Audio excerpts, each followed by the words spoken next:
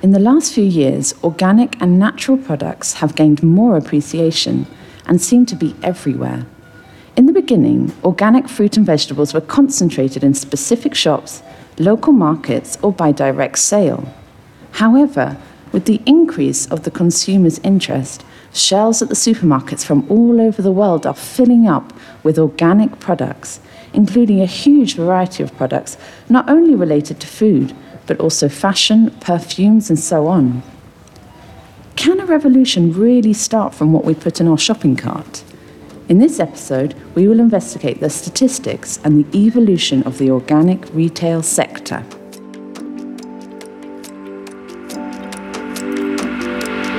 But what do we refer to when we talk about organic?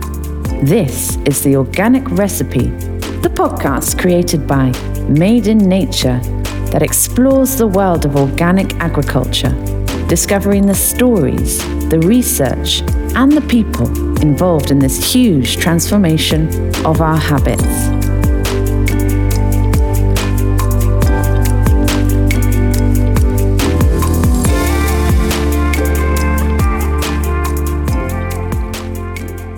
Rosa Maria Bertino is a journalist and has been involved in the organic and retail sectors for more than 30 years. In 1993, together with Achille Mingozzi, they founded Biobank. Since its first publication, Biobank has been able to describe the evolution of the Italian organic sector, publishing yearly records, listing organic sellers in the country. It has become a resource that collects statistics, numbers, and data about retail and consumption trends. We asked her how the market has developed during her work in the field. We entered the sector when organic produce was beginning to grow in popularity. Before the European regulation, there were only very few people who believed in it. It was a time when there was much more need for information. We have seen a crucial transformation. Organic produce was for a few convinced consumers, and now it has become something for everyone. When we started in 1993, there were only 4,000 organic farms and 70,000 hectares in Italy. Today, the sector has grown up to 82,000 farms and almost 2 million hectares. From a commercial point of view, in the last 14 years, we have gone from 1.3 billion sales in Italy to 4.6 in 2021. The exports in 2007 went from 900 million euros to 2.9 billion euros in 2021. What has happened in Italy is a reflection of European and international trends. Organic farming and produce have continuously increased in popularity. The first country for the most organic sales in the European Union is Germany, with 12 billion euros in sales, followed by France with 11 billion, and then Italy. In a report published in 2020, BEUC collected a large number of surveys conducted by independent organizations all over Europe, trying to define what guides European consumers in their purchases. Over half of the people interviewed have declared that sustainability is important when buying a product, such as no GMOs, no pesticides, and the importance of soil preservation. These motives have some or a lot of influence on consumers' eating habits. 2/3 of the sample also said that they were open to changing their eating habits for environmental reasons, wasting less food, buying more seasonal fruit and vegetables, and eating more plant-based foods. The great role that organic culture is playing in this green turning point has given change to the whole agri-food industry. Even if there is still some reluctance, this is already a great result for a kind of agriculture which, at the beginning, was defined as not practical. It is not a coincidence that companies that were specialized in animal products today have started to diversify their businesses by buying companies or throwing themselves into the vegetable world with plant-based alternatives, natural drinks, and so on. They have understood that they cannot support a declining trend. The changes in consumers' choices, increasingly guided by environmental and ethical awareness, started to rapidly influence and be influenced by the market.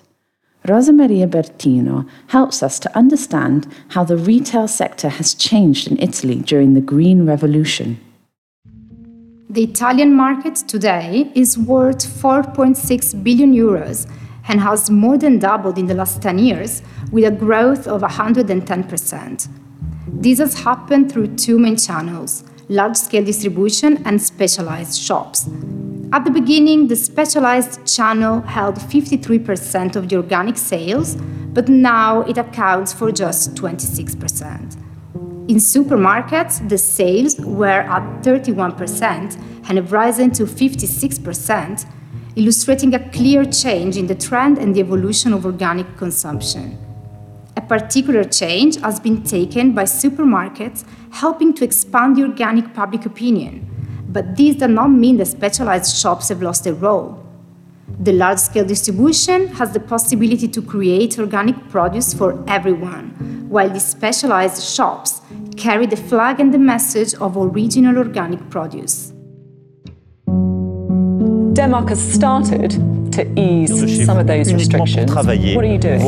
Sto per firmare un provvedimento che possiamo sintetizzare con l'espressione "io resto a casa".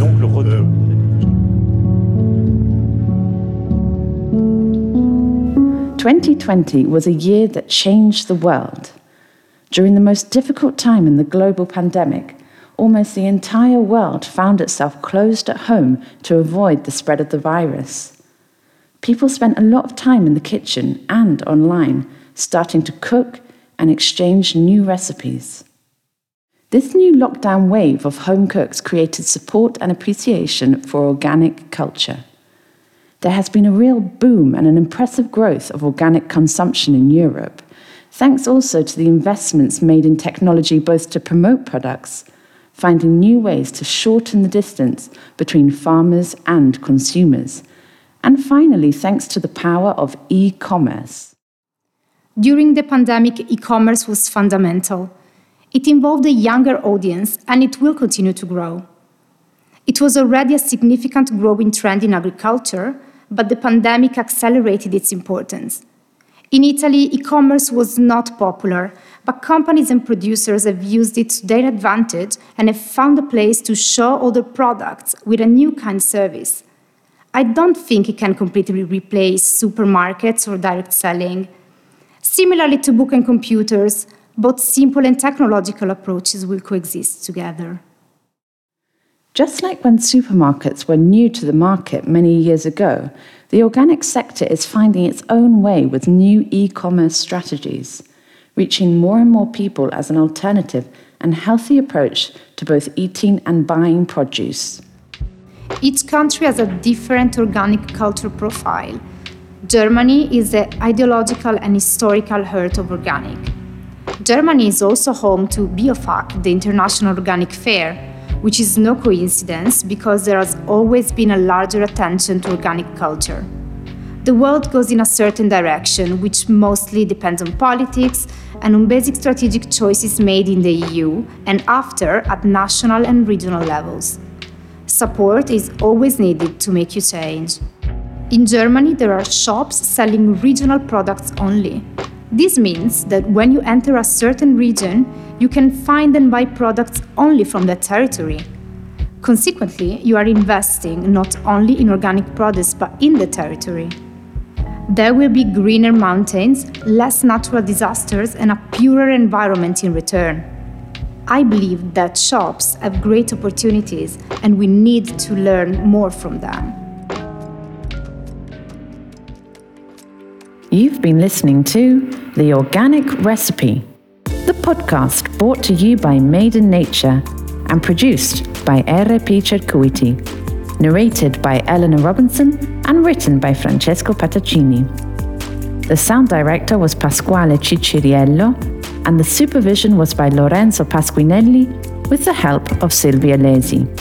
Made in Nature is a project funded by the European Union and CSO Italy.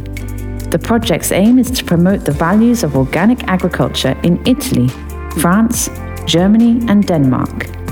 Discover more about the project at madeinnature.org or visit our social networks.